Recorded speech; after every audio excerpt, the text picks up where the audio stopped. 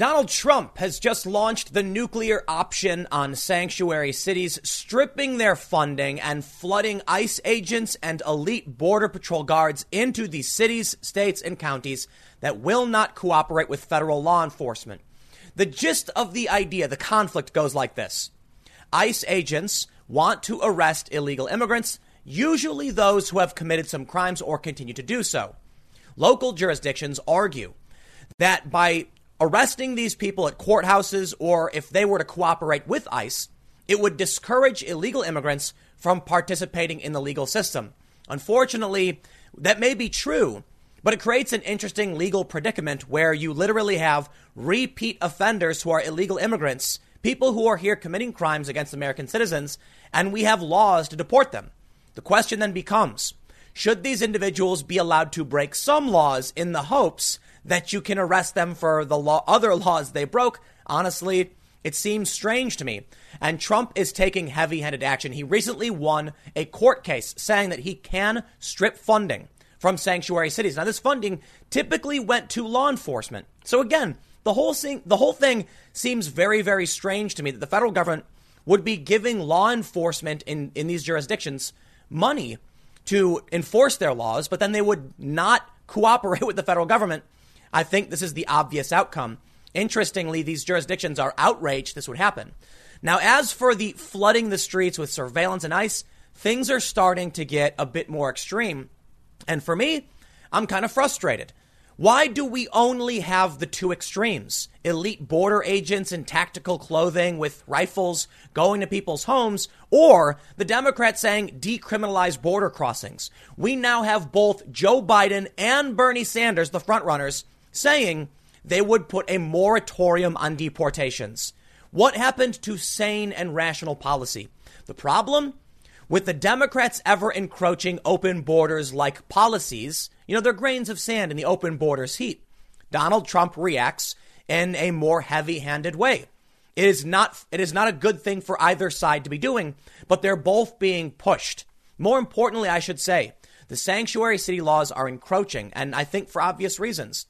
You have Democrats who want to pander to immigrant votes. You have a media that conflates illegal immigration with immigration. And then you have activists trying to rally the activist base for primary votes. So they act against the wishes of regular Americans who are not okay with mass illegal immigration. You then get Democrat politicians saying, we're going to put a moratorium on deportations because guess what? Joe Biden just flip-flopped, now saying he would actually do this. In response, sanctuary cities are emboldened. They stop cooperating with the federal government. They start protecting criminals. I understand there are studies and there are arguments, but in the end, the response is obvious. Donald Trump and the federal government increase their tactics to go after illegal immigrants. I can't tell you what the right or wrong answers are. I can only tell you the whole thing is running out of control. Now, I will say in my personal opinion, we absolutely need border security. And what the Democrats have been proposing, in my opinion, have gone completely nuts. Bernie Sanders, not even that long ago, last year, was saying no to these policies. All of a sudden, he's completely on board. And you know what the leftist media is calling it? Not a flip-flop. They call it the evolution. No, I'm sorry. I call it the abandonment of principle.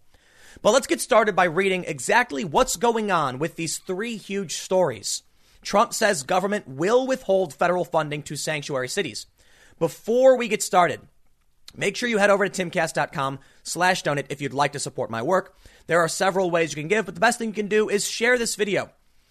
I don't think we're going to break any echo chambers on this one, but I do think there are a lot of moderates, people who maybe used to call themselves Democrats, maybe people who voted for Barack Obama, who was nicknamed the deporter-in-chief because of how many people he had deported. Yet, for some reason, after Obama leaves, here we are with even Joe Biden now apologizing for past immigration policies. Mind you, the whole kids in cages thing started under Barack Obama. I'm not a big fan of that stuff, okay? I don't think most people are. We understand the problem, however, which is strange. It's strange now to me to see Joe Biden actually flip-flop, to see the Democratic Party embracing rhetoric Americans are not interested in. Now, before we read this, I will give a warning as well to those on the right. Increasing militarization of law enforcement and police is not something Americans want either. Hopefully, this doesn't become a runaway problem. But the challenge now is, how do you enforce our laws when you have repeat offenders being protected by sanctuary districts? The only response I could see happening was escalation. And that is very terrifying to me. Let's read the story from the New York Post. They report, President Trump on Thursday said the government will begin holding back funds for sanctuary cities like New York following a federal appeals court decision last month. As per recent federal court ruling, the federal government will be withholding funds from sanctuary cities. They should not change their status. They should change their status and go non-sanctuary. Do not protect criminals, Trump tweeted. The U.S. Court of Appeals in Manhattan ruled on February 26 that the government can withhold millions in dollars in law enforcement grants to cities and states that do not give U.S. Immigration and Customs Enforcement access to jails and alert the agency when an illegal immigrant is being released. The decision overturned a lower court ruling ordering the administration to release the funds.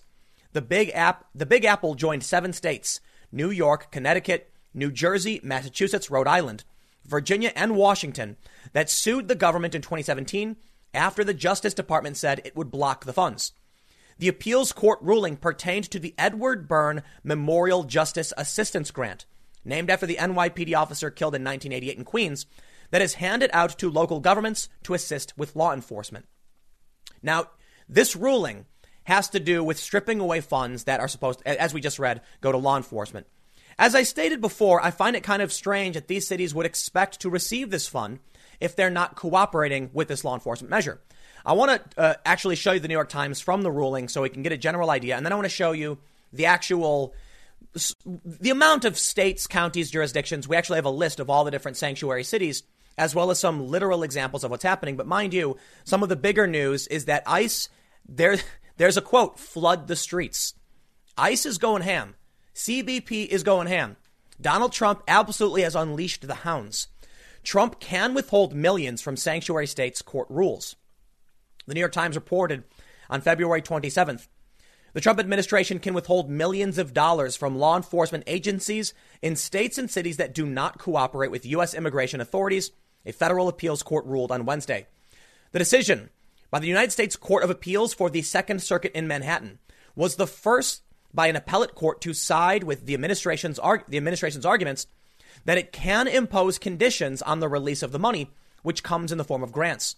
3 other appeals courts have previously affirmed lower court rulings that it was unlawful for the White House to tie the grant money to state and local governments' cooperation with the federal authorities. Administration officials hailed the ruling. Quote, today's decision rightfully recognizes the lawful authority of the Attorney General to ensure that Department of Justice grant recipients are not at the same time thwarting federal law enforcement priorities. Alexei Wolternist, a Justice Department spokesman, said officials with the jurisdictions that filed the lawsuit that led the decision vowed to continue battling the administration. So this is far from over. Trump may have this victory right now, but it seems likely that there will be more lawsuits and Trump will continue to be challenged. But I want to show you this story. Flood the streets. ICE targets sanctuary cities with increased surveillance. Immigration agents are boosting their operations in sanctuary cities to arrest and deport undocumented immigrants. And we have this story from earlier in the month. Border Patrol will deploy elite tactical agents to sanctuary cities. Agents from a special tactical team that normally confront smugglers on the border are being sent to sanctuary cities across the country. What I want to highlight, there's a problem in that the more we see an escalation of, say, militarization or surveillance, there is likely to be an overlap against legitimate innocent citizens and a potential violation of constitutional rights. I want to stress the risk to expanding surveillance. We have to be very careful here. While we can go after criminals, and in many instances, I think that can be a good thing, the threat is the violation of our Fourth Amendment. In the process of trying to surveil people who are actual repeat offenders, criminals, and illegal immigrants, we absolutely must maintain innocent civilians do not have these surveillance measures placed on them. One of the biggest fights in the early 2010s was over the expanding surveillance of the federal government. And I do not see this as a good thing for anyone. Now, I totally get illegal immigrants in this country, especially the ones that are committing repeated offenses. And I got a story for you. A dude who apparently had committed multiple offenses. And when ICE came to arrest the guy, there was a huge controversy and a freakout. But how do we balance this is the serious question. As we see more and more Democrats want to push sanctuary laws and they stop working with federal law enforcement, we see the heavy-handedness and expansion of federal powers, or I shouldn't necessarily say powers, but their tactics, the increasing aggressive tactics. When it comes to the elite border agents, there's one part of the story where they show a guy, he's wearing fatigues, like camo fatigues, showing up someone's house with a rifle. A lot of people are concerned that we're stepping away from traditional enforcement of, say, a guy in uniform, maybe a shirt, maybe a vest, just coming and arresting you, to now seeing tactical officers doing this. I got to say, man, the whole thing is, in my opinion, bad across the board. And I got to say, it's kind of freaky. How do we enforce these laws, however, with the expanding sanctuary cities policies? I honestly don't know. So I'll read this. But first, let's take a look at this. Over on the Wikipedia page for sanctuary cities, they say, as of 2018, more than 560 cities, states, and counties consider themselves sanctuaries.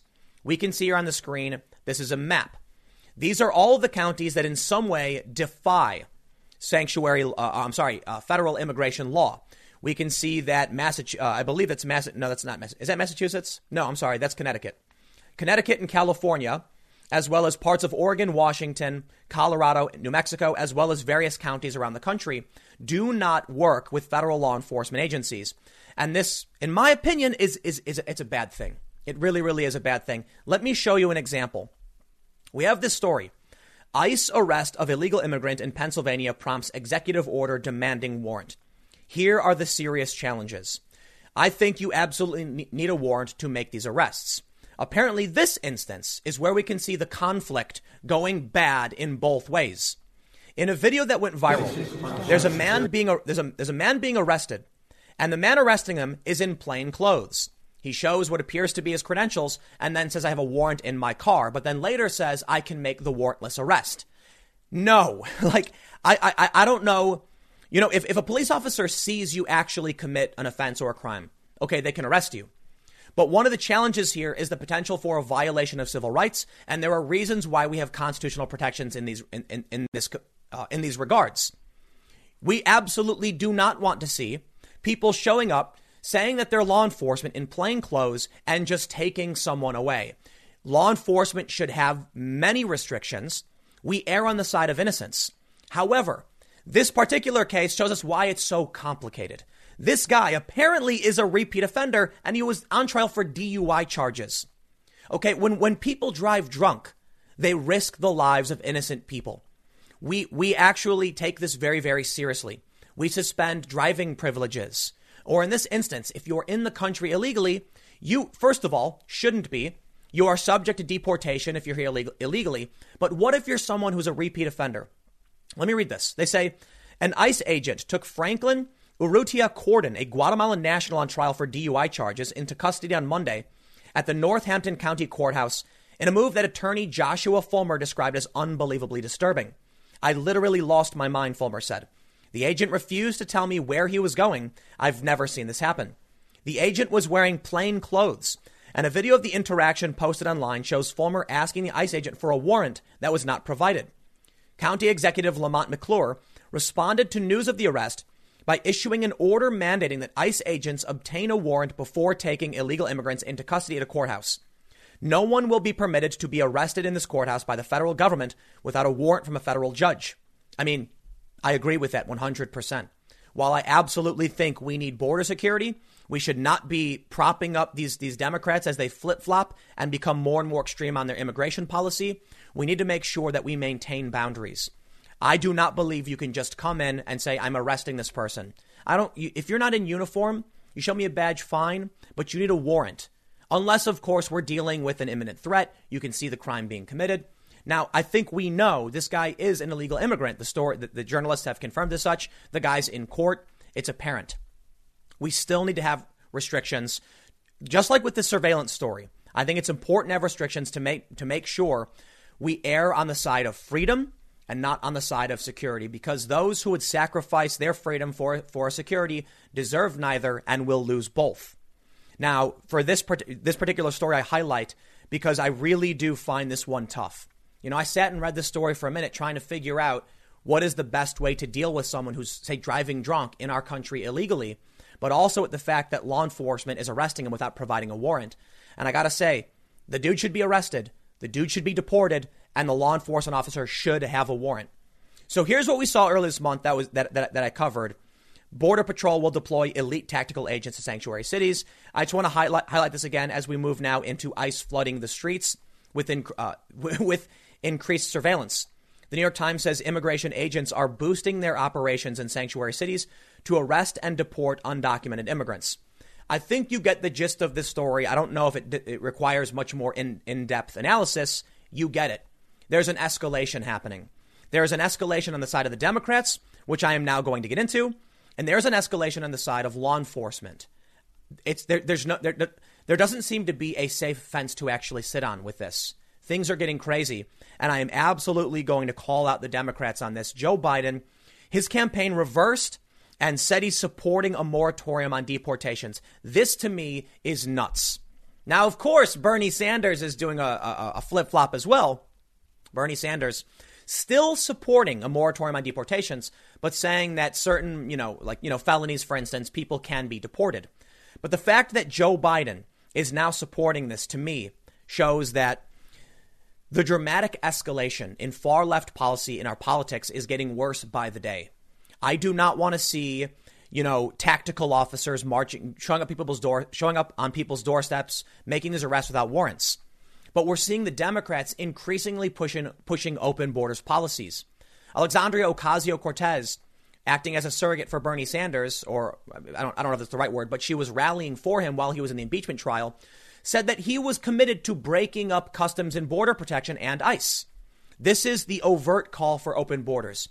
So now we have to seriously question what happens to our country when we're simultaneously seeing a left saying, pay off all student loan debt, universal health care, universal college, and no deportations. As somebody who was part of what used to be, I guess, the traditional liberal in this country, which we don't really see anymore, here's the future I see being built by Democrats. With Joe Biden and Bernie Sanders calling for a moratorium on deportations, saying they want, and for Bernie at least, I'm not sure about Biden, saying they want to decriminalize border crossings. I think Biden actually said no on this one. What do you think happens when you tell people we have government benefits, you will not be deported, and it will not be a crime to enter this country illegally? And for Bernie, when you get AOC saying he wants to break up the actual border guard agency, so there's no guards, you can cross the border, you won't be deported, we have federal benefits. It's worse than you think. It's not just open borders. Now there are some people like the Democratic Socialists of America. Bernie Sanders claims to be a Democratic Socialist, but not a card-carrying member of the organization. But the organization itself voted in favor of open borders.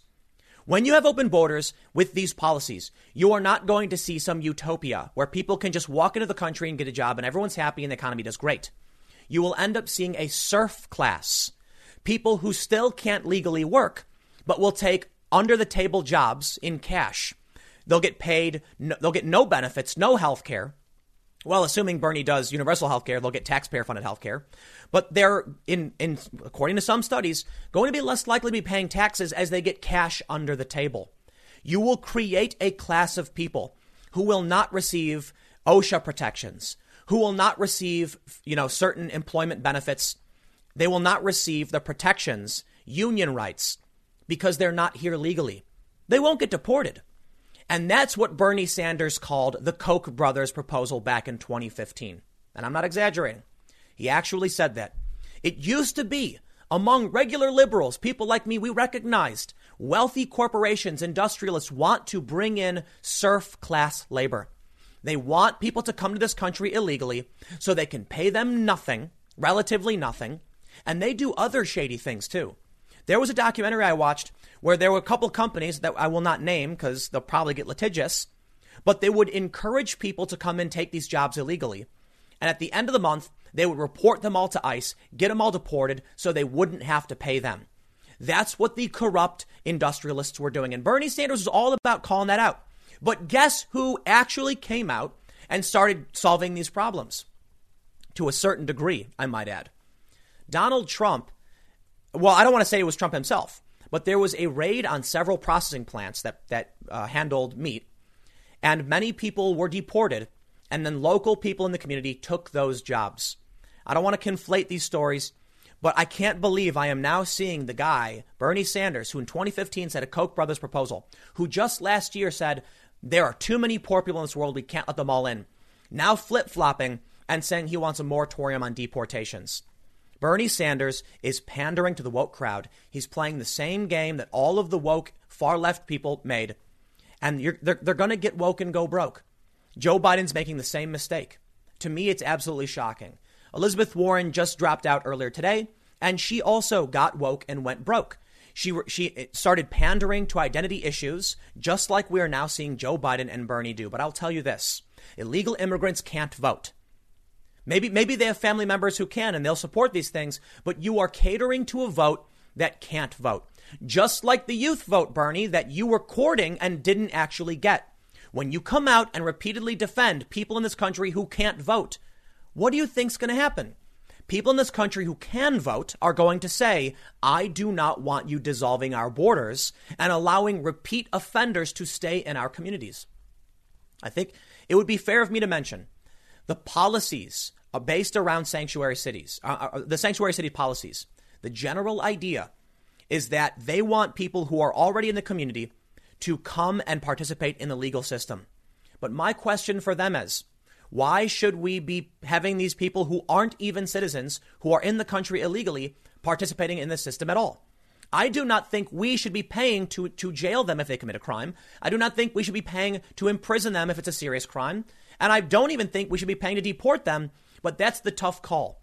What should we do? Put more people in prison? I don't see how this makes sense. It's mind blowing to me because I grew up as a moderately, well, I was younger. I was pretty far left, but I'm a moderately liberal individual. And I know that the United States has a massive prison population. They have more prisoners than I think like most other countries, save China. We have a lot of prisoners. We need criminal justice reform. We saw bipartisan support for criminal justice reform. Donald Trump was involved in this and he deserves credit for it. But now if we're actually proposing that in sanctuary districts, we're going to have criminals, repeat offenders, and we're going to foot the bill to jail them. No, just deport them back to their home country. It'll be cheaper for us.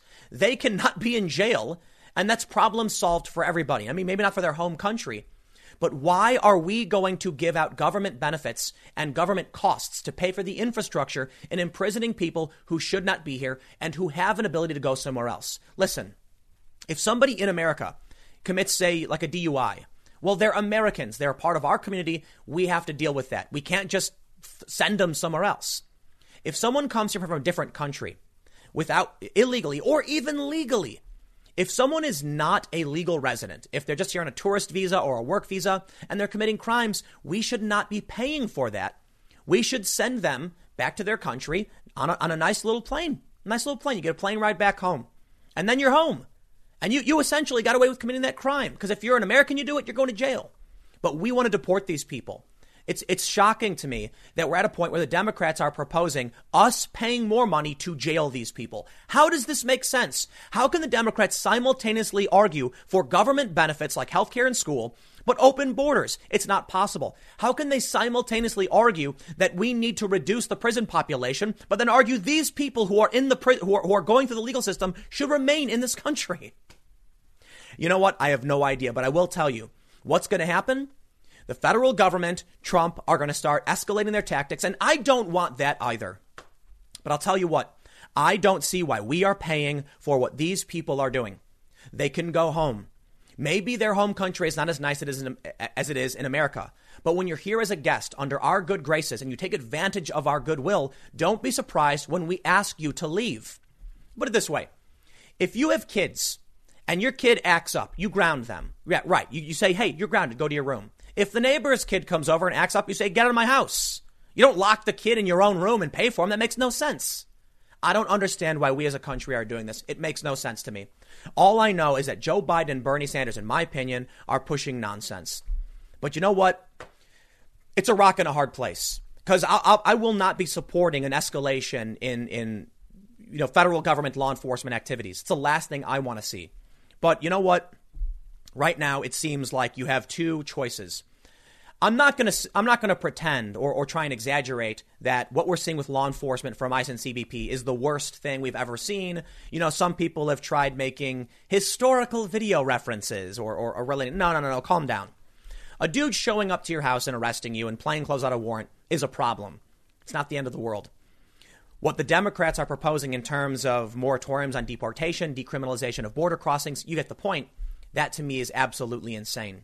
How do you have a country if you don't even have borders? How can you guarantee citizens health care if anyone can walk across the border and just take it? It's not infinite. People have to do the work. Supplies have to be made. You get the point. I'll leave it there. Stick around. Next segment's coming up at 6 p.m. youtube.com/TimCastNews. Thanks for hanging out, and I will see you then. Recently, at a pro-choice rally, Chuck Schumer, a Democrat from New York, issued a threat to two Supreme Court justices, and it just so happens to be the two that Donald Trump had nominated and essentially appointed. It's Gorsuch and Kavanaugh. He said, "You will pay the price if you do not rule in his favor." Basically, we'll read through this, I'll be fair, but let me just tell you something. Civility is breaking down, and this was shocking to even me. Now, a lot of people on the right are saying this was a threat on the lives of the Supreme Court justices. Well, hold your horses there, mister. It's definitely a threat. I don't want to say it's a physical threat. I don't know what kind of threat it is, but he did say you won't know what hit you. Oh, that can be a figure of speech. He says you will pay the price. Okay, let me ask you something. Can you vote out a Supreme Court justice? No. Can you impeach him? Yes. Can you impeach a Supreme Court justice for ruling legitimately on something against you? No. Of course, I don't think that would stop the Democrats. We've seen how they've been acting in the past couple of years with scandal after scandal, and they've already tried going after Kavanaugh. So here we have Chuck Schumer straight up saying, rule in our favor or else. The independence of the judiciary being threatened by a Democratic senator. Now, you've got a bunch of responses we'll go through, but I will just start you right off with my opinion. This is insane. What do you think? What do you think this is? The Supreme Court is an independent judicial legislation. It's the highest court in the land. They are not a political body, or they're not supposed to be. They kind of are. And they rule as they see fit. They serve for life. What price could possibly be paid? Well, now Schumer's trying to walk things back and say, oh, no, we're going to vote out Republicans. I don't think the independent judiciary cares if Republicans don't or do get elected because they're appointed for life. So you really got to wonder what Schumer meant by this. But he did respond. First, let's read the story from Fox News from just the other day. A fired up Senate Minority Leader Chuck Schumer appeared to issue a vague warning. No, Fox News, it was a straight up threat. Maybe a threat on their careers or their allies or whatever you want to call it. It was a threat toward Supreme Court Justices Neil Gorsuch and Brett Kavanaugh on Wednesday during a rally held as the court heard arguments in a high-profile abortion case. At the rally hosted by the Center for Reproductive Rights, Schumer noted that the case, June Medical Services LLC v. Russo, is the first major abortion case since President Trump's court picks have been on the bench. The dispute, dealing with restrictions over who can perform abortions, involves a Louisiana law similar to one in Texas that the court ruled unconstitutional in 2016 before either Trump justice was on the Supreme Court and before conservatives held a 5-4 majority.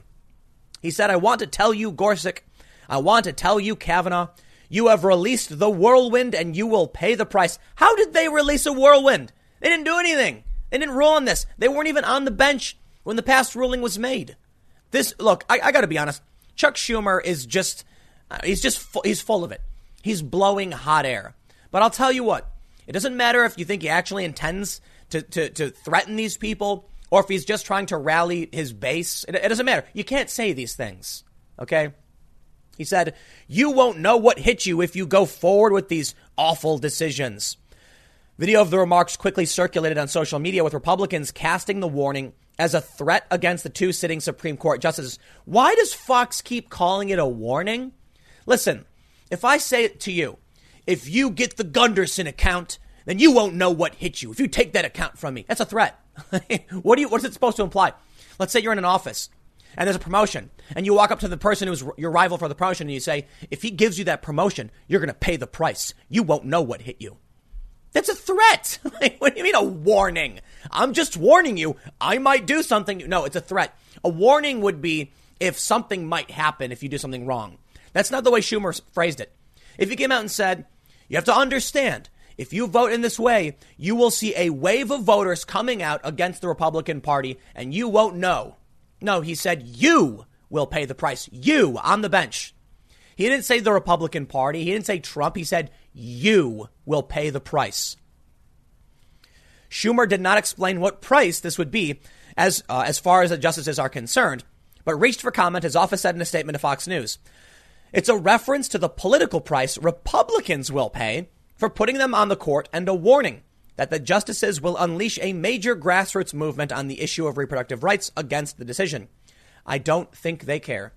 Do you think the Supreme Court justices are trying to get Trump elected, are trying to help him win? I got to be honest. They're probably biased. Sotomayor's biased and Ginsburg's biased. The rest of them are biased. They're all biased. I get it. But I got to say, man, it feels like things are breaking apart when stuff like this happens. You had Sotomayor issue that strong statement claiming the court was, doing the bidding of Trump or whatever. And that should not have been done. The independent look, Trump got elected. He gets to appoint who he gets to appoint. Barack Obama he nominated Merrick Garland and Mitch McConnell blocked it. Something I disagree with. If you're the president, you make the appointment, move forward. And the argument was, well, if the Senate is in contrast with the presidency, then you're going to have an election to determine the right thing to do, blah, blah, blah. No, I disagree. That's wrong. But it doesn't matter because the Senate can operate as the Senate desires and the president can operate as the president desires. And this is normal. If the Republicans held the Senate, then they blocked it. They did what they're allowed to do it. Then when you get to, Donald Trump's election, you now have these justices and he can appoint them. You can't now turn around and threaten people, whether it's physical or otherwise, because they're going to issue a ruling. This is how things have always operated. During the rally, Schumer did go on to describe how Republican lawmakers could be impacted. He said, we will tell President Trump and Senate Republicans who have stacked the court with right-wing ideologues that you're going to be gone in November and you will never be able to do what you're trying to do now ever again. Earlier in his address, Schumer had accused Republican legislatures of waging a war on women and said reproductive rights are under attack in a way we haven't seen in modern history. This is not the first time a Democratic senator issued vague warnings. Come on, stop saying warnings. Toward the Supreme Court in August. A group of senators led by Senator Sheldon Whitehouse filed a brief in which they accused the court of being politicized, calling it not well, and warning that if it does not heal itself, it could be restructured. This was taken as a warning that the Democrats would attempt to pack the court by increasing the number of justices and loading the bench with liberals once a Democrat is in the White House. Great, do it. If it's within your powers, fine. Don't issue vague threats. Just say we're planning on changing the court. You got a problem with that? I honestly don't think they would. I really, really don't. Well, we have a response from Roberts. Statement from Chief Justice John G. Roberts Jr. This morning, Senator Schumer spoke at a rally in front of the Supreme Court while a case was being argued inside. Senator Schumer referred to two members of the court by name and said he wanted to tell them that you have released the whirlwind and you will pay the price. You will not know what hit you if you go forward with these awful decisions.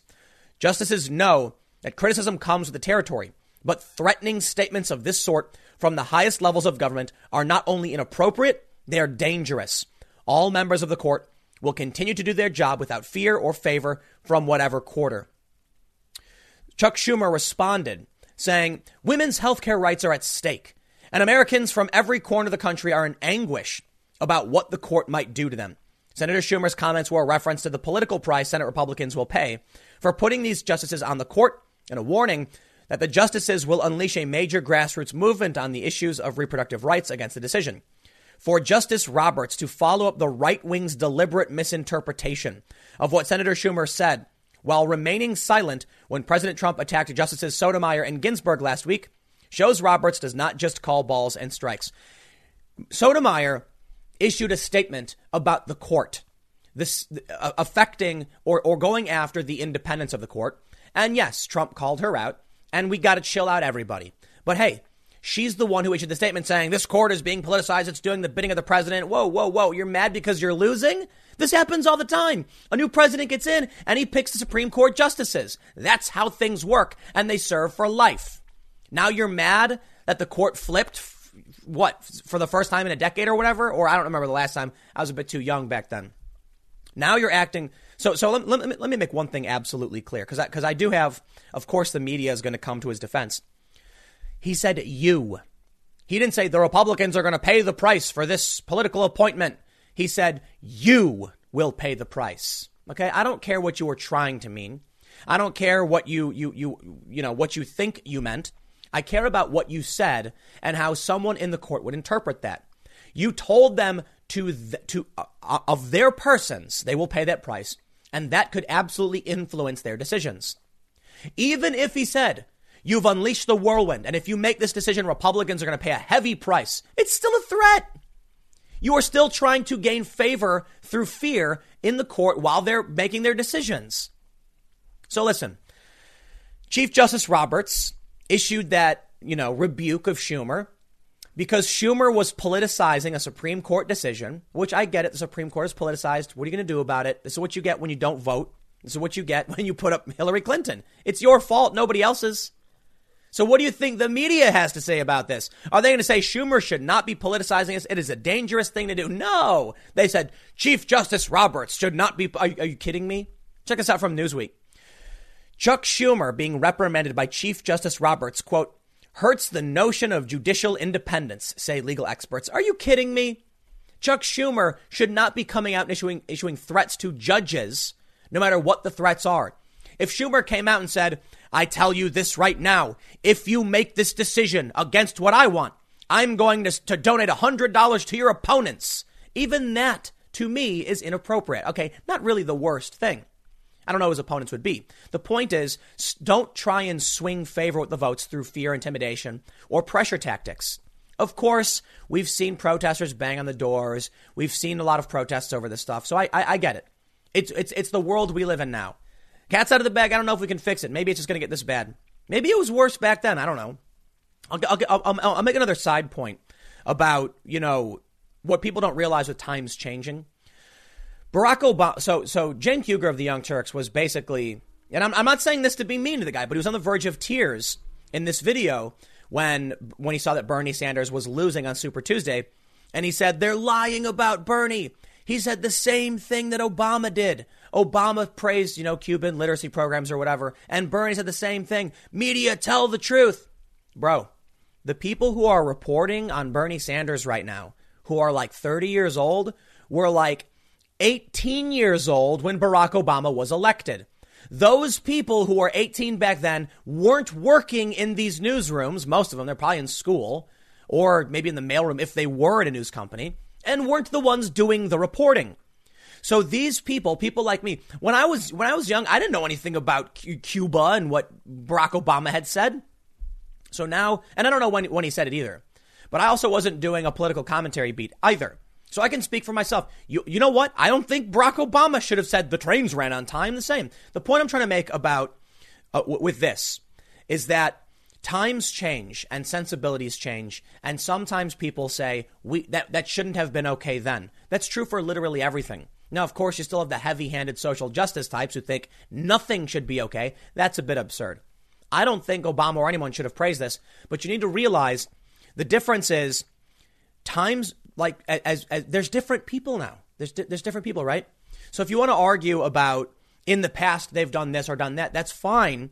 But it doesn't mean the machine is wrong because a new generation has stepped in with different sensibilities. That's called like a normal thing. But let's read this from the media. They say, Supreme Court Justice John Roberts' rebuke of Schumer over remarks made at an abortion rally risked hurting the notion of judicial independence and public faith in America's top court, two senior lawyers have said.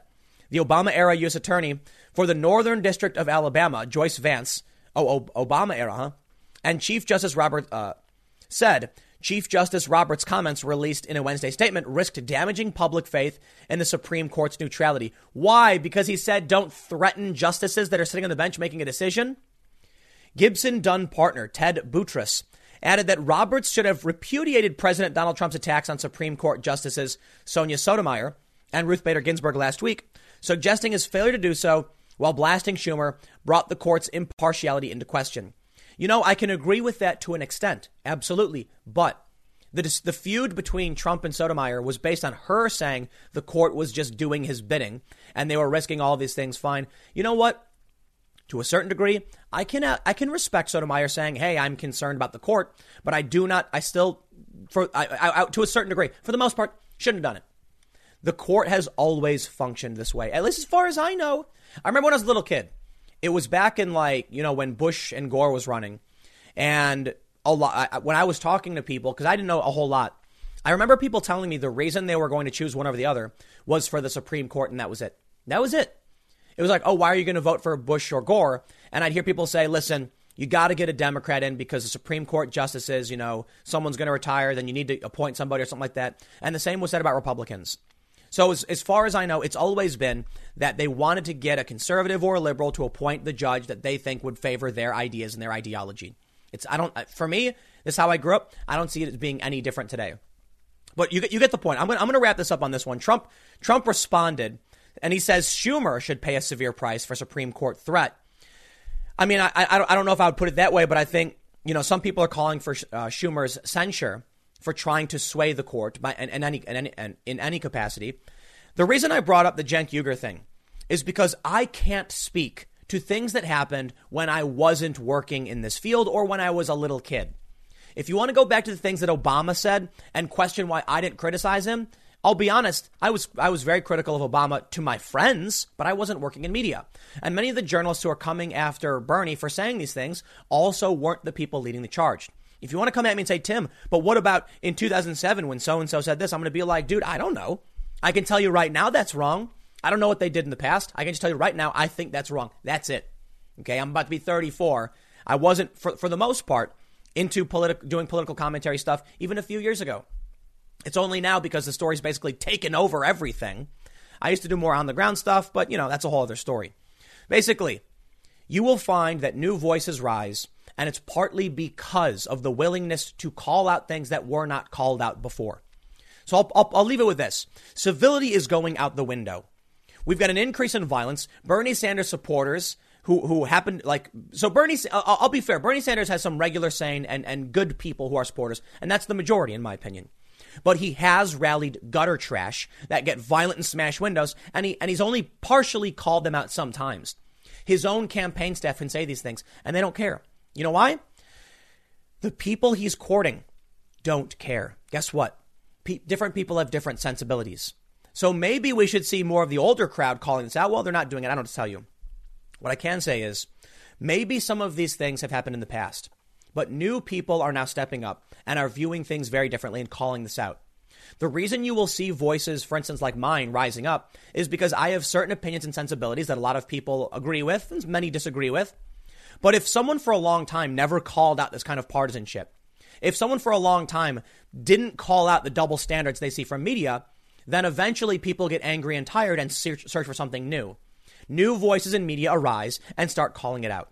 It is not a special favor. It is not lying. It is not grifting just because one media company didn't cover things the way you wanted it to 20 years ago and people cover it differently today. All I can really tell you is this is insane to me. Schumer should not be saying these things. I can't remember, in my career, something like this. And maybe it's just because I didn't know about it. So I'm more than happy to call it out for anybody. I'm more than happy to be critical of Trump for the feud with Sotomayor, pointing out Sotomayor's the one who started it in the first place. That doesn't give Chuck Schumer the right to stand in front of the court and say you're going to pay a price to them. He said you. That's the important distinction. I don't think this will go anywhere. I don't think it's we'll see what the ruling is, whatever. I have no idea. But, the reason I want to do the segment is because when you start having the court, like Sotomayor, going after the other justices, Trump getting involved, now Schumer targeting the court. I'll tell you what, man, whatever the civil war is or could be or culture war, the divide exists in our government. You've got the Democrats playing dirty, going after scandal after scandal after scandal, tearing things apart, targeting the courts. And here's what I see. I see a group of Republicans, people I typically I don't agree with on many core issues. Now, the far left, I really don't agree with on a lot of issues, way more than Republicans.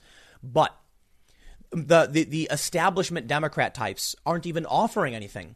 All they're doing is slinging mud. Sotomayor going after the other justices. The Kavanaugh hearings resulting in the Kavanaugh effect. Schumer threatening the justices. Did Brett Kavanaugh come out and say, I really hate you? It's like, whoa. Brett Kavanaugh had a reaction when we were going through the trial where people said, aha, he's biased, after he was already falsely accused of absurd things and they tried smearing him and destroying his life. That was crazy. They're starting these things.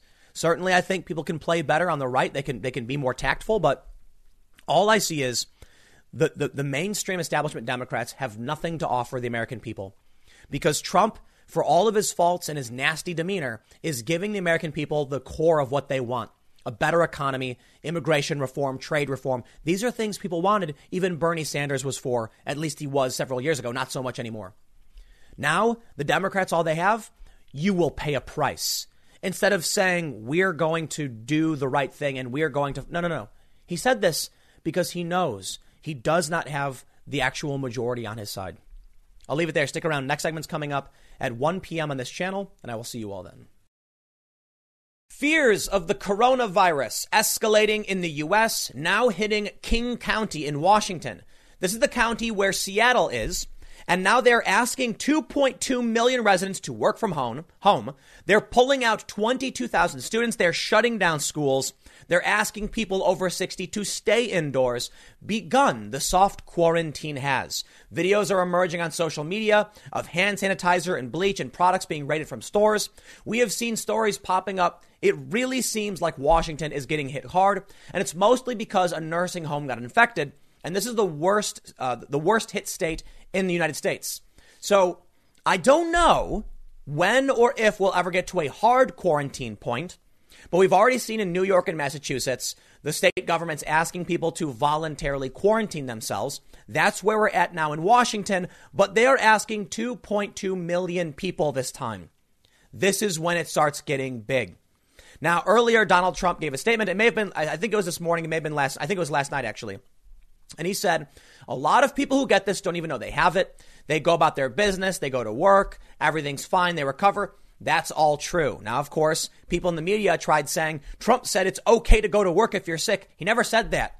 He said some people who have had it didn't know and then went to work. But I don't want to get into the politics. Maybe not just yet. First, let's take a look at what's actually going on with this story. Daily Mail reports Washington County with 9 coronavirus deaths urges all 2.2 million residents to work from home, pulls 22,000 students from school, and tells everyone over 60 to stay indoors.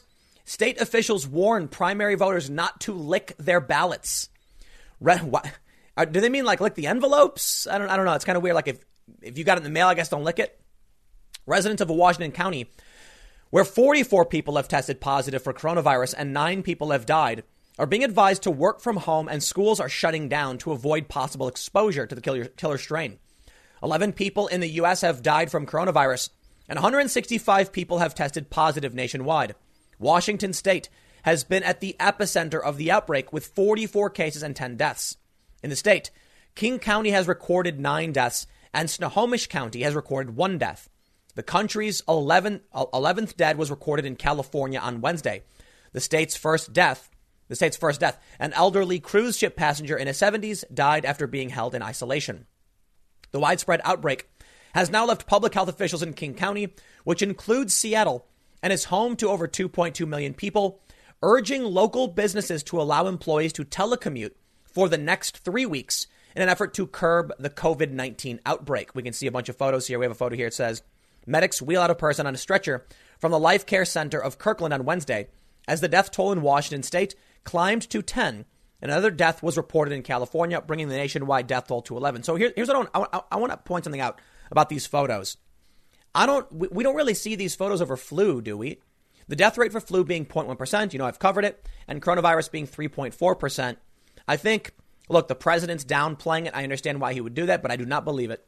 I think this is going to get a lot worse. There's some interesting points to be made. One of the things that Trump said was, with all of these people who have mild cases and never report it, of course, it'll seem like the death rate is really high. because they're not factoring in all of the people who got it and were totally fine. However, I think I'm not entirely sure. I think that's wrong. I think the CDC absolutely does factor in presumed cases, which does lend some credence to the idea that the mortality rate could be wrong if they're making assumptions about who has it and who doesn't. Keep in mind, that could mean the mortality rate could be way worse or it could be way lower.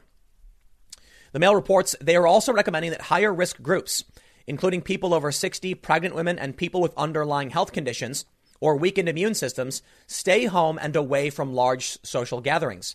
The latest recommendations, announced Wednesday, came after an employee at Amazon Seattle headquarters was confirmed to have tested positive for coronavirus, potentially exposing some 50,000 others who work at the plant. Hours later, officials confirmed that an employee at Facebook's Stadium East office in Seattle had also tested positive. The company said the office will be closed until at least March 9th. North Shore School District, which serves 22,000 students across King County and Snohomish counties, announced late Wednesday it was closing all 36 of its schools after a parent or volunteer at Woodmore Elementary tested presumptive positive for coronavirus. Right now, we have 165 confirmed cases, 11 confirmed deaths. So here we can see this is the Seattle area, Kirkland over here. That's the Life Care Center, the nursing home, I believe, that had the outbreak. But now we're seeing it's infected the Seattle, Facebook Seattle and Amazon HQ. I think it's fair to say, look, Trump is right. A lot of people have this. It's mild. They go about their business. They probably stay home. They cough a bit, take some medicine. They're probably okay. That's true. But I also think it's fair to say it's probably much more widespread than anyone is giving it credit for right now. I want to point out how quite humorous I find it at all of the woke journalists who are like, it's no big deal. You're overreacting. It's just like the flu. And then as soon as Trump said the same thing, they went, Trump's downplaying the coronavirus. Oh, you know what, man? One of the things I'm sorry for those that are like not interested in politics who want to talk about this, but let me just point out. There are a ton of news stories that Donald Trump has seen and a day later repeated, and then the journalists do a 180 claiming he's wrong. That is the craziest thing to me. I can't tell you how many articles I saw where they were like, the coronavirus is nowhere near as bad as the flu. And then Trump comes out and says it's not as bad as the flu, and now they're yelling at him for it. So please, spare me. Let's just figure out what's going on. The Daily Mail reports North Shore Superintendent Michelle Reed issued a statement saying the schools will remain closed for up to 14 days. Well, they just made 22,000 kids really happy. While we continue to monitor the situation and health department recommendations. Reed said administrators plan to begin conducting classes online on Monday. Okay, now they're not so happy, but still probably happy.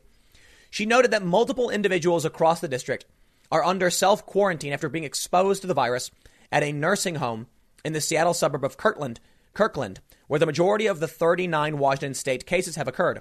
Authorities launched a federal investigation into the nursing home Life Care Center on Wednesday. Seema Verma, head for the Federal Centers for Medicare and Medicaid Services on Wednesday, said the agency is sending inspectors to Life Care along with experts from the Center for Disease Control and Prevention to figure out what happened and determine whether the nursing home followed guidelines for preventing infections. Last April, the state fined Life Care $67,000 over infection control deficiencies following 2 flu outbreaks that affected 17 patients and staff. An unannounced follow-up inspection in June determined that Life Care had corrected the problems, Verma said. Health officials in North Carolina reported that a person from Wake County tested positive for the illness after visiting the nursing home. So now it's spreading state to state, of course. The patient's flight from the Seattle area to the Raleigh-Durham airport raised fears other passengers were exposed to the virus. Yes, they were, obviously. My understanding is we have the manifest. Now the trick is to go find them. That's what Robert Redfield of the CDC said. Life Care Center said on its website that it is screening employees for symptoms before they start work as they leave. The nursing home is prohibiting visits from residents' family members. Meanwhile, public officials in Washington are facing increased pressure to take more aggressive steps against the outbreak, including closing schools and canceling large events. While the state and Seattle have declared emergencies, giving leaders broad powers to suspend activities, they have not issued any orders to do so. We have encouraged people who are responsible for large gatherings to give consideration whether it really makes sense to carry those on right now, Governor Jay Inslee said. Right now, we are deferring to the judgment of these organizations. So we have please stay, healthy, wash your hands, things like that. That's all pretty obvious. Well, some individuals, schools and businesses have shut down. The governor said large-scale school closings have not been ordered, because there are so many ramifications for families and businesses, especially for healthcare workers who might not be able to go to work because of childcare responsibilities. The state health department issued a notice on Twitter asking residents not to lick their mail-in ballots ahead of the primary on March 10th. Whether healthy or sick, please don't lick, they said. Meanwhile, King County Executive Dow Constantine announced it had purchased an 85-bed motel south of Seattle to house patients for recovery and isolation. Yikes, man. Look, when China started, it was kind of similar to this. They were saying, watch yourself, voluntary quarantines, and then the government cracked down heavily. We don't have the same capabilities in the United States because we're a freedom-loving people that doesn't have the right to go and weld people's doors shut like I don't want to say they welded them shut, but I know they barricaded people's doors shut. I think it's going to get bad. I think we're just not seeing it because it's being kept out of sight, out of mind. So I want to show you a couple more stories. This is a tweet from a local reporter. This is Genevieve Rom, Emmy Award winning from KATU News in Oregon. So it's not Seattle, but it's in Oregon. She said, honestly, I'm just wondering how many times they've refilled the shelves, nearly empty yet again, showing that while there are many products, it looks like disinfectant wipes and similar products are being bought up in mass. She said, and bleach, also a popular get. We can see that another shelf is completely empty, though for some reason they've left OxyClean. There is still some bleach. So someone responded, same on the North Coast, see my feed. It looks like people are absolutely panic buying. And you know what, man? If you've watched all of my videos on the coronavirus, you're probably tired of hearing it, but I'm going to say it again because it bears repeating, and it always will. Right now in your area, it's probably fine to go get groceries and stock up. If you haven't done your grocery shopping, go do it. Don't all rush out at once. Take your time. Don't panic. But I'll tell you what. The coronavirus spread is probably worse than everyone realizes. It's probably infecting way more people than anyone realizes. And as soon as they announce the emergency in your state, that's when the shelves get stripped bare. So you don't want to panic. You just want to make sure you're being responsible and taking care of yourself while you have the opportunity to do so. Because here's where it gets scary. Now that I said that, here's the big update. Daily coronavirus cases outside of China are now 18 times higher than inside the worst hit nation where the outbreak began, as Beijing offers help by sending 250,000 face masks to Iran. China may or may not have control over this. I think it's fair to say if it's true they do have a control on this, it's because they're authoritarian, something we can't necessarily do. Well, I say necessarily, so let's keep our fingers crossed we don't have to enact authoritarian controls. The other issue is that they're authoritarians, meaning they're probably lying about what's happening. They've been lying the whole time. But for now, it seems like the coronavirus cases are 18 times higher outside of China. Is it possible that China is absolutely lying about how bad it is, and it only looks like it's 18 times worse outside of the country? Now, the World Health Organization said the stabilization in China is correct. I'm not convinced. I'm not going to believe them, man. Sorry. They're authoritarians. They lock people up and they lie about it.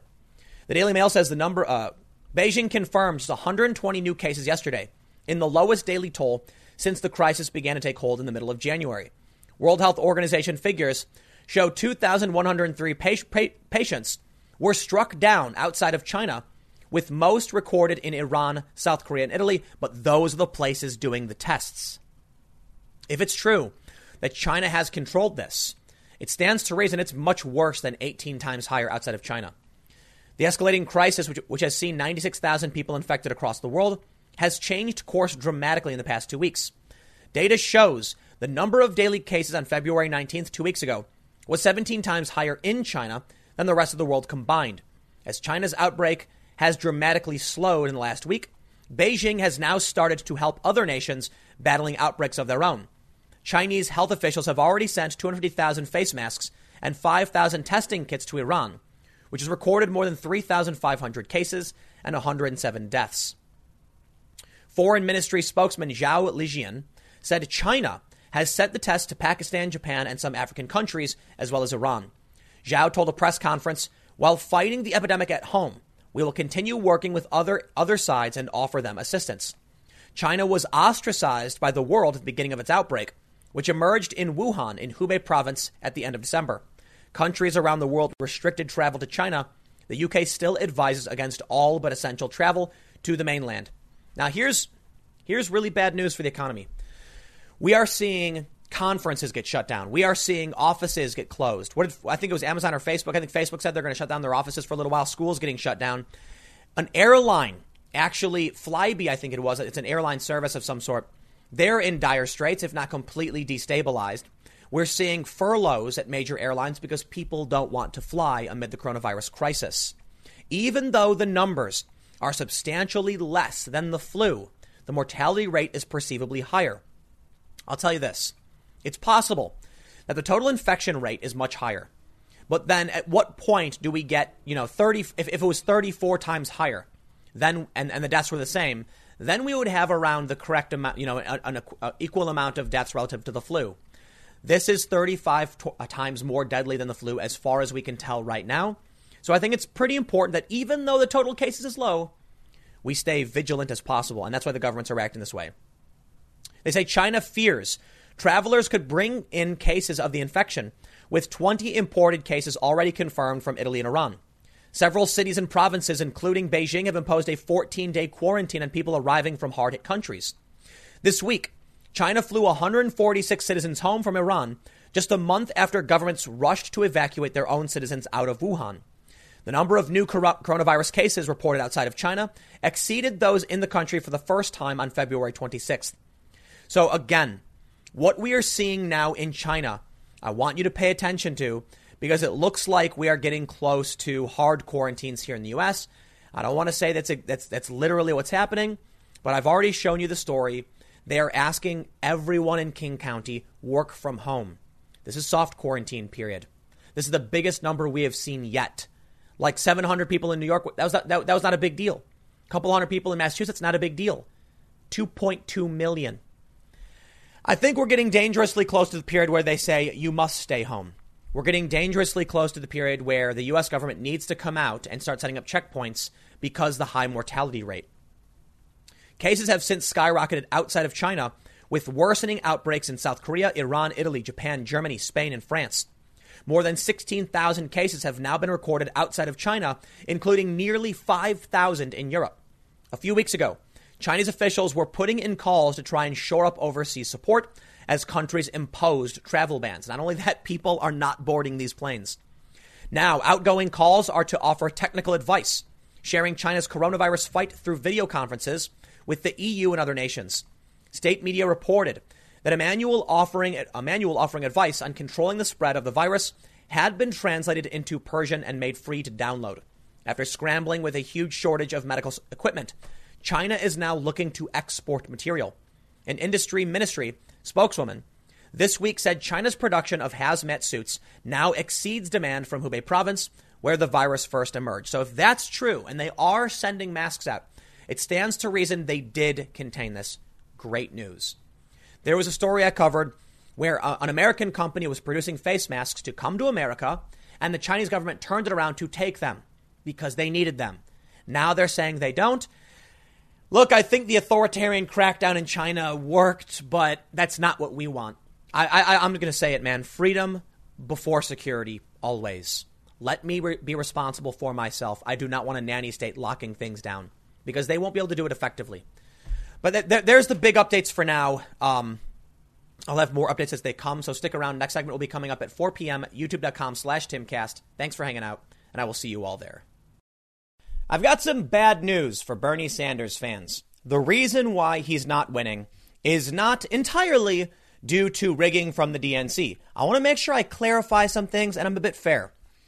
I do think the DNC plays dirty games, and I'll show you an example of this. I've talked about the rigging and the cheating. I've made tons of videos about cheating, but the cheating is more so how they manipulate the rules to protect insiders, not about manipulating votes to cheat the actual election. Let me tell you something. If people don't show up to vote, it's called you lose. Now, of course, there's a possibility they're ballot stuffing and playing other stupid games, but I really, really don't think so. I really don't. The reality is, the Democrats use their establishment connections to prop the game up against Bernie. So in a sense, you can call that cheating. I have no problem calling that cheating, especially when Tulsi Gabbard is third in the race right now. You heard it. You got Biden, Bernie, and then Tulsi with one delegate. Now, you may be saying, Haha, Tim, very funny. But no, I mean it. The debate rules state if you have at least one delegate, you're eligible for the debate stage. And of course, they're going to change it so Tulsi can't get in. And so that it's only Bernie and Biden. Ha ha ha. See, that's cheating. Now, to be fair, this isn't the most egregious example, right? Tulsi's got one delegate. I'm a fan of Tulsi. I think she's cool. But I got to be honest, I'll say this. Tulsi should be on the debate stage. Tulsi should be the nominee, not those people. If only because she's in her 30s and they're both in their 70s. Come on, DNC. What are you doing? But they hate her. They'll never put her up, right? Anyway, here's the real point of this video. The reason I think Bernie Sanders lost is multifaceted. First, Bernie Sanders is a 78-year-old socialist who just had a heart attack. A video right now is going viral. Perez Hilton was putting it out of Bernie wheezing. Like he's struggling to breathe. He's talking like this. So the thing is, you get the point. You can go watch the video. I think the dude's too old. I think Biden is too old. Bernie is also mentally weak. All right. Now, I know I've just triggered all the Bernie stands, but I got to be honest with you. Bernie Sanders says he will drop out if Biden gets plurality coming into Dem convention. I got to be honest. I got to be fair. This I respect. You know why? I actually called out Bernie Sanders and said that I was willing to bet that if it came to the convention and he was behind Joe Biden, he would call for a contested convention. It's still possible he does, but right now he is saying he will drop out if Biden gets the most delegates. Okay. Well, I respect that. Because that's the principled thing to do. If you think that's the way the system should work, then the rules apply to you as well. But I got to be honest. I got to admit, Bernie is consistently weak on these things. He is not like Trump. Now this, like I said, I can respect, but compared to what Trump would do, and you can just imagine what Trump would do. Trump leans on the podium at CPAC and says, I'm a mean guy, but I work for you. And they cheer for it. He gets asked a question about calling women fat slobs, and he says only Rosie O'Donnell, and then he goes on to say, "Look, we can't be PC." He didn't care. There was a video of a woman jumping up on stage and grabbing the mic from Bernie, or trying to, and then she grabs one of the mics. He couldn't stop her, and I'm thinking to myself, this is why Bernie can't get elected. Like, I understand he can rally celebrity support and some celebrity support, and he can rally the youth vote, which he can't actually convince to go vote, sure. But he couldn't stop a small woman from taking his microphone. I could just imagine what Trump would have done. Doof, pushed her right off the stage or something like that. In fact, Trump would have hired security. But it's not just about him saying he will drop out, because that's a 50-50, right? I think to a certain degree, Bernie should stand up and actually fight, kind of like so I'll put it this way. In 2016, he said, I'll go to a brokered convention. Okay, yeah, I'm like, I get it. That's what the point of the brokered convention is for. Bernie now changed his plans. He's like, oh no, whoever gets the most delegates wins. But it was only because he was in the lead. Now that he's not in the lead, well, he has no choice but to accept it. The real thing is him coming to the defense of Elizabeth Warren. Sanders condemns his supporters' ugly personal attacks against Warren. Man, I got bad news for everybody. Bernie might do the honorable thing. He might say, Joe, you're not corrupt. Actually, I don't think that's honorable at all. Saying, Joe's not corrupt. Joe is corrupt. Joe Biden is a corrupt guy with a corrupt family. Everybody knows it. Somehow they forgot because he's running for president as a Democrat. Sure, whatever. But Bernie Sanders has a habit of bending the knee at every possible opportunity. Elizabeth Warren accused Bernie of sexism, of saying a woman couldn't be president. And then she refused to shake his hand, and he better rush to her defense like the good little white knight he is. Now, you may call that good character, but I call it unfortunate weakness. There is a difference between being strong and being mentally weak. And Bernie straddles the line into weakness. He can't stop a young woman from grabbing his microphone. He repeatedly apologizes to everybody. He can't stand up for himself. He endorsed Hillary Clinton. I'm sorry. I can see someone who can stand up, button their shirt and say, listen, I want you all to knock off these attacks. We are men of integrity. We are men and women of integrity and people of action. Got to make sure if it was Bernie saying it, he'd be politically correct. But we are people of action. We do not play silly games, and we abide by principles and rules, and that means we act with honor. That's not what Bernie does. Joe, I'm so sorry, you're not corrupt. Your own fans were calling him corrupt. Have a spine, call him out. You can't do it, I'm sorry. Well, this brings me to the next little bit, the cheating bit. You see, because of these things, Bernie supporters are convinced he can actually win. And he's only losing because the machine has been rigged from the start. Why Sean King tweeted out that Rachel Maddow reported the Democrats were trying to rally against Bernie, and Rachel Maddow said, "What? No, I didn't." And in fact, it seems like she never did. The clip then posted by Sean King was not what he claimed it was. The reality is Bernie is just a 78-year-old socialist who just had a heart attack, was recently wheezing on camera. He's just too old for this man. And he's a socialist. So, he's going to get some support. But the young people didn't even come out for him. They all pretend like they care and they don't actually do anything. Here's what we're seeing now. I've seen a lot of left-wing activists post this article. Massachusetts 2020 Democratic primary. Exit poll versus reported vote count. Now, I don't need to read their analysis, but here's what they show. It is actually interesting. Joe Biden's exit poll was 28.9 and Bernie's was 30.4. But the actual reported count, Bernie got 26.7 of the vote. Biden got 33.4. I think I know why, if I can play a silly stereotypical game. But the reason I'm highlighting this is because I've seen a bunch of leftists say, aha, they rigged the vote and this is proof. See, CNN, they're the honest ones, apparently. I think this is an exit poll from CNN's website by TDMS on election night. I'm assuming they're saying it's from CNN, I guess. Anyway, TDMS research. Okay. Oh, okay. I'm sorry. It's not CNN. It's from TDMS research. So they're the honest ones. When people were leaving, they asked them, who did you vote for? The difference between the exit poll and the actual turnout does not prove a conspiracy. I know they want it to because they want to say, see, look, all the people said they'd vote for Bernie, but then Biden won. That proves there was something afoot. No, it doesn't. It proves there was a margin of error. More importantly, it proves that Bernie's activist fans were adamantly exclaiming who they voted for. They were proud. And when the exit pollsters were asking the 1,394 people, who did you vote for? They enthusiastically said, Bernie Sanders. And Joe Biden's crotchety old people were like, ah, and walked away. The people who came and vote for Biden are the passive liberals who don't pay attention. So when they showed up to vote, they just checked the D box and they walked out. That was it. They probably didn't care to answer questions, and thus the margin of error exists. There was no grand conspiracy against your candidate. Well, actually, I'll walk that back a little bit. We know the establishment literally, worked at their best to stop Bernie Sanders. It's not even a question. They've publicly said they want to stop Bernie Sanders. So call it whatever you want.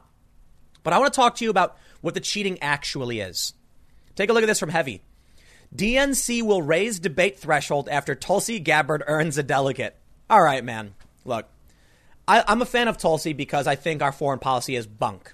I'm disappointed. I think the Afghan peace deal might be falling apart. We'll see what happens. But that's the first and most important thing to me. Tulsi Gabbard, as I've often given her praise, she's a major in the National Guard. Boom, right there. I think that's way better than Bernie and Biden combined. Seriously. She's a major National Guard. She's a lot younger. In every way, she would make a better president than any of these people. Yet for some reason, she gets cast aside and slammed down. I think it's fair to point out a single delegate is not debate worthy. I'm sorry. I'm a fan of Tulsi, but let's be real. She's not an actual contender at this point in the race. Now, she is a literal contender. What I mean to say is it would be kind of fair to say, come on, man. You got one delegate. You got less than 1% of vote in some of these states. It's not necessarily it doesn't really make sense to put you up against, Biden and Bernie when they're doing so well. But I do still think she should be on the debate stage, period. The rules were set. And as soon as she gets a delegate and cross the threshold, they say, oh, now we're changing it because Super Tuesday is over. That's arbitrary, dude. That's how the game is rigged. You see, they can't take these actions against Bernie and be too heavy-handed. People would be like, Bernie's got 500 plus delegates. You can't boot him out. What if they came out and said the debate threshold is now 600? So only Joe Biden qualifies. Or I don't know what number he's at right now, but something like that. You know what I mean? The point is, this is how the real cheating works. The insiders protect insiders. Are they going to the ballot box and changing votes? I really, really, really do not think so. So you can post everything you want, but maybe it's time to come to terms with the fact that, yes, they've thrown roadblocks in your way. Yes, they've smeared you. And I think that's all wrong. The media is trash. But in the end, I think the bigger issue is that regular liberals, given the option between a socialist and Obama's VP are going to choose Obama's VP. It's that simple. Tulsi should be on the debate stage, and she should be the nominee. But you know what? It's not going to happen. So I'll leave it there. Stick around. I got a couple more segments in a few minutes, and I will see you all shortly. A couple of bills are being proposed, one in Arizona, one in Alabama, and to be honest, probably in a bunch of other places, but I don't have those articles pulled up. So we'll keep it to these two states for now, suggesting, or I'm not suggesting, but stating straight out that that transgender students can't compete in girls' sports. There is some, well, I think these might be wrong. I got to read the Arizona one, and we'll walk through the nuance. But the Alabama bill says you must compete based on the gender on your birth certificate. And that is wrong. You know why? One thing that really bothers me in this whole transgender athlete debate, when conservatives take pictures of Mac Beggs, who is a trans man, meaning born female, and claim that's an instance of someone born male fighting women. It's not the case.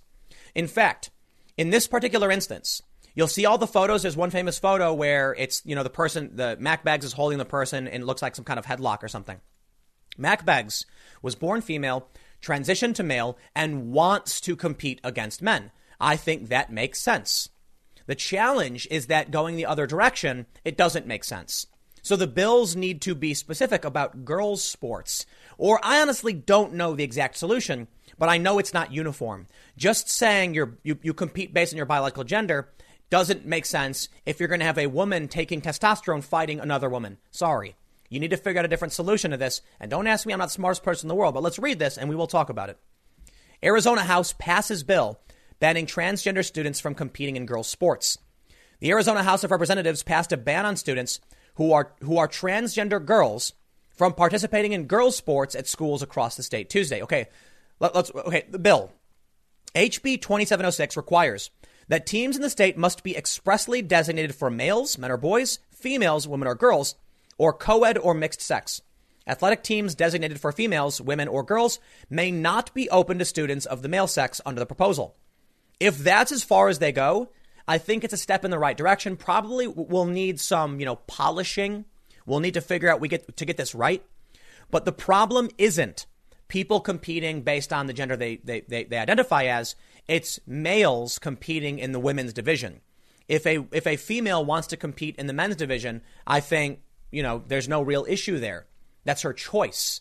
But if women don't have the choice and men go into their division, that's when things get kind of murky in terms of Title IX and civil rights. The bill passed along a party line vote of 31-29 on Tuesday, and it will now be sent to the state Senate. It will apply to both public and private schools, as well as community colleges and universities.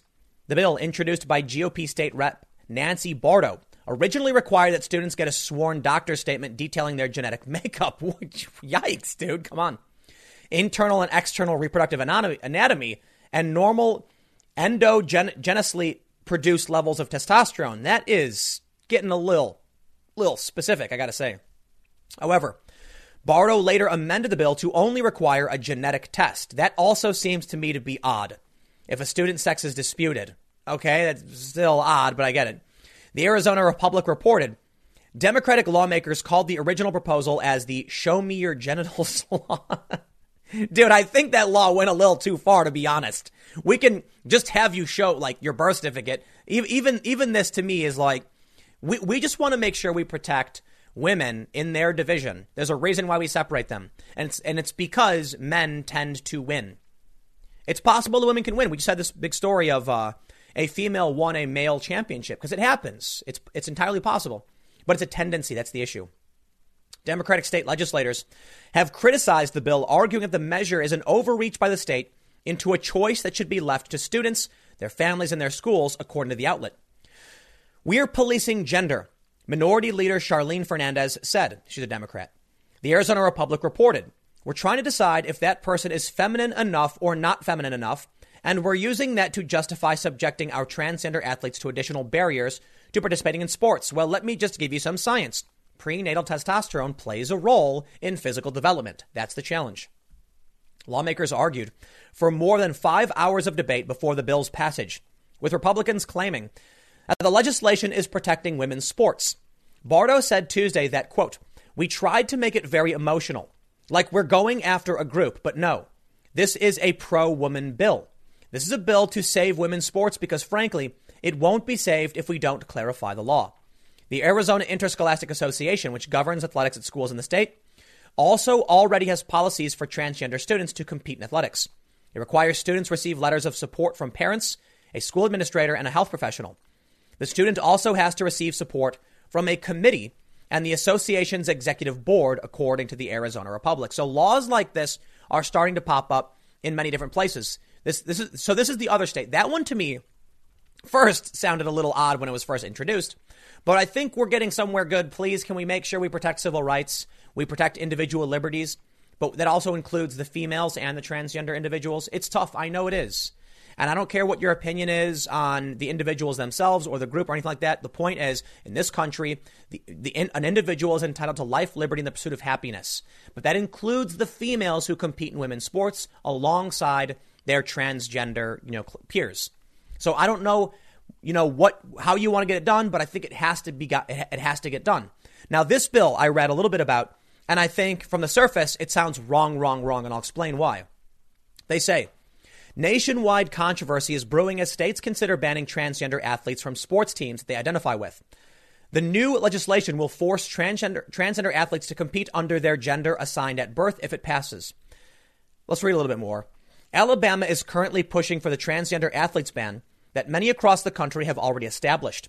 A bill that is sponsored by Alabama State Rep. Chris Pringle and is known as the Gender is Real Legislative Act, or GIRL Act, calls for transgender athletes in K-12 public schools to compete based on the gender listed on their birth certificate. Pringle is confident that the bill will pass. He said it will pass. There's a lot of support in the chamber from other colleagues. A lot of people want to be co-sponsors of the bill.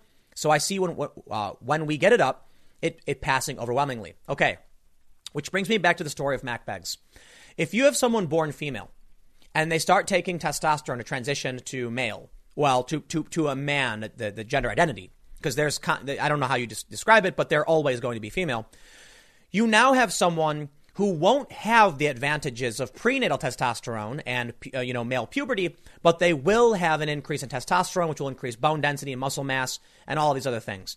Having them, because their birth certificate says female, compete against biological females who aren't taking testosterone does not make sense. You would want them to compete against males.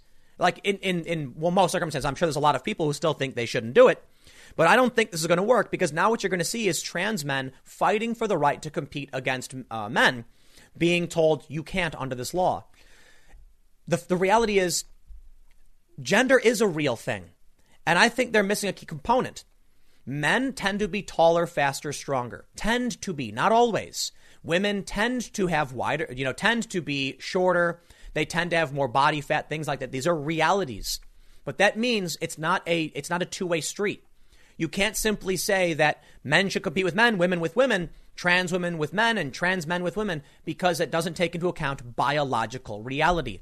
A trans man, someone born female, will have a massive advantage over cisgendered females. According to Pringle, transgender students will still be able to compete. They just have to compete under the gender assigned to them at birth. I'm interested in protecting the young ladies who have trained and worked very hard and competed as female, because we all know boys are stronger and faster, and it's all about fairness. Great. I'll tell you what you're going to see. You're going to see another Mac Beggs situation where conservatives are going to get angry and confuse Mac Beggs for being biologically male, which Mac Beggs is not. I don't know what Mac's pronouns are, and I don't want to get banned on YouTube, so I get it. Welcome to censorship world, but I'm trying my best. I got to love with you guys. I do talk about this a lot because we need to talk about it. You know why? Because trans people are deserving of their individual liberties and civil rights the same as everybody else. But so are females, so are males, so is every individual. And it's becoming harder and harder to actually talk about this. Hence I don't know Mac Beggs' pronouns. I'd assume, but I could get in trouble. Why, just recently, the famous rapper Zuby, who you may be familiar with, got suspended on Twitter for saying, okay, dude, to somebody. That's not even gendered. Like, I guess it was 50 years ago, but it's just a comment. It's not supposed to mean you're a man or to misgender someone. That's how insane things are getting. So we absolutely must insist we can have this conversation. Because I'll tell you what I'm doing right now. I'm sure I'm going to get a bunch of angry feminists screeching at me saying, transphobia, whatever. I don't care. The reality is this bill doesn't address the problem correctly. needs to be called out and criticized. We need to solve this problem. And maybe the answer is just a transgender division. You know why? A trans man, that's somebody born female, will have an advantage over females, but a trans woman will have a disadvantage over biological males. In which case, maybe they can compete in a transgender division where the disadvantage and the advantages start to sort of, cancel each other out to an extent. I honestly don't know. What I do know is we can't do nothing, and we can't just end sports for females. Because with this bill, you're going to see the same thing. While you won't see a biological male winning, you're going to see a female taking testosterone winning all the time. And that's still part of the problem, isn't it? Look, steroids were banned for a reason. One of the jokes I've seen is that maybe it's time we just let everybody take whatever they want to be the best. And it was like a meme where someone's just got a bunch of needles and stuff, and they're like full of crazy hormones and blood doping or whatever, and it's nuts. I don't think that's the answer. I think it's a funny joke. The issue is, the reality is when it comes to sports, we're trying to find the best of the best of the best. We know that men, the best, the fastest, best swimmer male the best swimmer in the world, the fastest is going to be a man. The best wrestler, the best physical, whatever, typically will be a dude. Women, they get their own division because of this. It's just reality. Deny it all you want. It's not going to change anything. But when we see these, I think we're seeing that the reaction isn't the correct approach. There's a better way to do things. I'll leave it there. Stick around. I got one more segment coming up for you in a few minutes, and I will see you all shortly. In what may be one of the most insane viral videos I've ever seen, a group of people go into what appears to be, it is a Walgreens, and they're raiding the cosmetics department. Now, I can't tell you exactly why, because confirmation requires some, boots in the ground stuff, and to find out who these people are, what they were doing is more complicated than just commenting. But the reality is, as most of us assume, California's Prop 47, which made it so that basically if you steal anything under $950, nobody's going to come and arrest you, has resulted in an increase in crime. That's just the sad and horrifying reality of San Francisco's attempt at what they call, restorative justice or criminal justice reform. All it's done is led to an increase. And the city, in my opinion, is a raging dumpster fire. Total anarchy. Viral video shows what San Francisco's no arrest policy looks like. So we see that here's what they write. California's Prop 47, a 2014 law that reclassified some theft and drug possession offenses as misdemeanors, has resulted in a serious retail crime problem in the state, especially in areas such as San Francisco. For outsiders, it's hard to believe that scenes like the viral one below are commonplace in the state, and that empty store shelves have been mistakenly believed to be a result of a business closing rather than severe shoplifting. Act for America says San Francisco's no arrest policy. This is Speaker Nancy Pelosi's district. I'm going to play for you now this video, and you are going to have your mind blown when you see this. Check this out.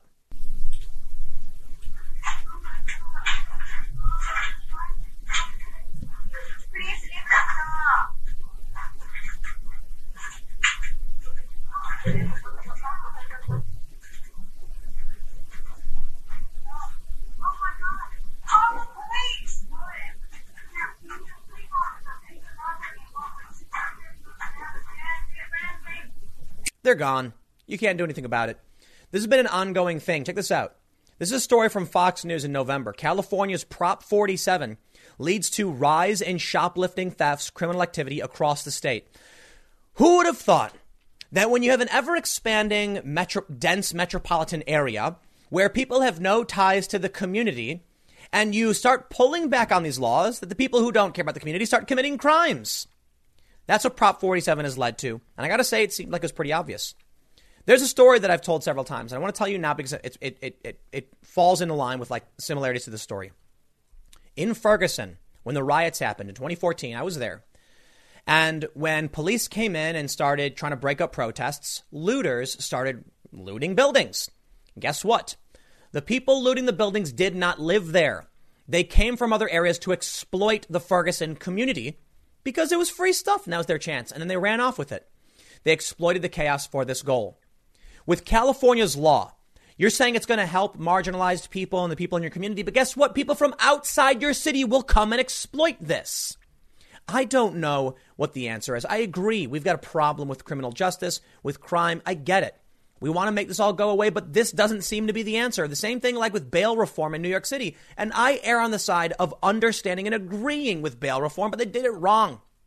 In New York, they said if you commit a certain crime, I think a misdemeanor, they don't charge you money and you're just free to go. That makes sense in a certain light. I always err on the side of freedom instead of security. I mean, well, I say always, but typically, the point being, if you let out people who are accused of crimes, I got to say it's better that 10 guilty persons escape than one innocent person suffer. But there are still realities we have to pay attention to. Notably, that there are criminals who will exploit the system. And perhaps you don't do, here's what you do. You want to do bail reform, right? How about a 3-strike policy? If you get arrested 3 times, then you get your bail revoked. Okay? They arrested a guy who started laughing, saying because of bail reform, you can keep getting away with it. Well, how about this? You arrest the guy the first time. You say, okay, we're going to let you out on bond with no cash because it's not right to lock up people just because they're poor. If you arrest them again when they commit another crime, then you say, okay, now we're going to, let you out again. But the third time you say, no, sorry, the good graces are done. We have witnesses. We have probable cause. That way we err on the side of freedom and we give a better opportunity. I'm not saying that's the right thing to do because people might still exploit the system. I'm just saying what they did was a blanket like doors open. This story from Fox News will explain kind of what you were seeing with 3 hooded masked individuals just dumping everything into bags and no one can do anything about it. What are you going to do? What can you really do? In a lighted garage on one of San Francisco's busiest streets, a young man in baggy trousers and messy brown hair pulled down his pants. He had been hiding 2 pairs of stolen jeans with a tag still on them. He handed them to another man waiting nearby, took some money, pulled up his pants and headed back to another store on Market Street, home to the city's high-end designers and big chain retail shops. The incident wasn't a one-off. These brazen acts of petty theft and shoplifting are a dangerous and all too common consequence of Proposition 47, a referendum passed 5 years ago that critics say effectively gives shoplifters and addicts the green light to commit crimes as long as the merchandise they steal is less than $950 in value. The decision to downgrade theft of property valued below the arbitrary figure from felony to misdemeanor, together with selective enforcement that focuses on more serious crimes, has resulted in thieves knowing they can brazenly shoplift and merchants knowing the police will not respond to their complaints, say critics. Why do you live there, guys? Now, to everybody who doesn't live there, let's all sit back. You guys can move to the right of the room. And to everybody who lives in California or San Francisco, notably, we're all going to ask you the same question. Why do you live there? I understand maybe it's hard to move, but at a certain point, you got to cut your losses, right? Human waste in the streets. Dude, if my city had to launch a poop department, I think it's about time. I think it's about when it's time to go. I got a fire department. I got a police department. We got the waterworks. A poop department? They literally have poop cleanup in San Francisco. That's how bad it is. You've got a serious homeless crisis. You've got emerging diseases. And now this stuff, these videos are insane. I couldn't imagine working at a store or trying to run a store if people are going to walk in and just raid everything and you can't do anything about it. But guess what? If you thought I was done there, you'd be wrong. Why? Well, because we're only at 6 minutes and YouTube video's got to be 10 minutes long. I'm kidding, by the way. No, I actually have a story to show you. The reality is that Prop 47, passed in 2014, has made homelessness worse, at least. That's what some are saying. Fox 11 Los Angeles says homelessness explodes since Prop 47 was passed in 2014. They say on Sunday night, Fox 11's Bill Melugin did a fascinating story about how the meth epidemic is gripping the homeless community on the streets of L.A. The Mexican drug cartel CJNG is smuggling in huge supplies of meth because the demand is so high. The interesting reason the cartel's business is flourishing and homelessness is increasing is due in large part to California's Prop 47. Bravo. Bill Bodner, the special agent in charge of the DEA in Los Angeles, told Fox 11 he believes Prop 47 is enabling this addiction cycle because it changed drug possession from a felony to a misdemeanor. There's no reason to be afraid for shooting up in public. There's no motivation to go to treatment. They used to be given a choice. Do you want to go to jail? Do you want to get a felony conviction or do you want to get treatment? There's no hammer now. Now they get a ticket, they tear it up and they walk away. They're using drugs the same day again, so it has not worked. Oh, think about that. You watch someone loot a store of hundreds of dollars in cosmetics and they go, well, here's a fine. And they go, thanks. And they walk away. And that's it. and their friends maybe get away, or maybe they say, I'll try again next time because I'm not going to pay your ticket. I don't care in the first place. We're all asking ourselves, why has homelessness and drug addiction exploded recently? What has changed? Well, Prop 47 was sold to voters under the shamefully misleading name Safe Schools and Neighborhoods Act in late 2014. While it did make good on its pledge to reduce prison and jail populations by thousands of inmates, it left thousands of people on the streets who were not arrested for felony drug use. Listen, if you eliminated all crime, there would be no criminals. Get it? That's a joke. But it's a joke a joke made that the only reason people are criminals is because you have crimes on the books. Get rid of the books, no crimes anymore. Congratulations. You successfully reduced your prison population by just not arresting people anymore for committing those crimes. You just say, well, these aren't the same crimes, so congratulations. The people who now did things that you didn't want can now do those things with impunity. I mean, well, not necessarily impunity, but you get the point. Since then, homelessness has surged, drug addiction has soared, and type 2 crime to support drug use has skyrocketed. One of Prop 47's authors, George Gaskin, is running for LA District Attorney, so naturally he's doubling down in support of this failed proposition because this is his legacy. At the very least, police must be given back the authority to arrest drug addicts and give them a choice of prison or treatment. Now, let me stop you right there, Fox 11. When you got someone walking into a store and just snatching stuff up, arrest them. It's that simple. But just they give them tickets. Why would anyone in their right mind want to live in that place? It beats me. But that is the epitome of oligarchy and wealth disparity in this country. Think about how awful San Francisco is. You've got the ultra wealthy global elites, the tech giants, living there, surrounded by human waste, drug abuse, homelessness. It's like a dystopian nightmare, man. You can go there and see all the cool, fancy, crazy sci-fi tech wizardry, whatever you want to call it. Starbucks across the street from Starbucks, I kid you not. And then some dude laying in his own crap all over the streets. That's like, we were warned about this possibility, and maybe something needs to be done. Something needs to be done about it. I don't know what the answer is, but I'll tell you this. If y'all start moving out of these places and just like leaving, maybe that'll be the first step. Just get out of there, you know? Like, I don't know. You know what? Maybe you want to live there. Hey, life, liberty, pursuit of happiness. If you want to live there, far be it from me to tell you what to do, but I'm gonna leave it there. I'll let you do you. I will see you all tomorrow at 10 a.m. in the next segment. Podcast will be up at 6:30 p.m. every day. Thanks for hanging out, and I will see you all next time.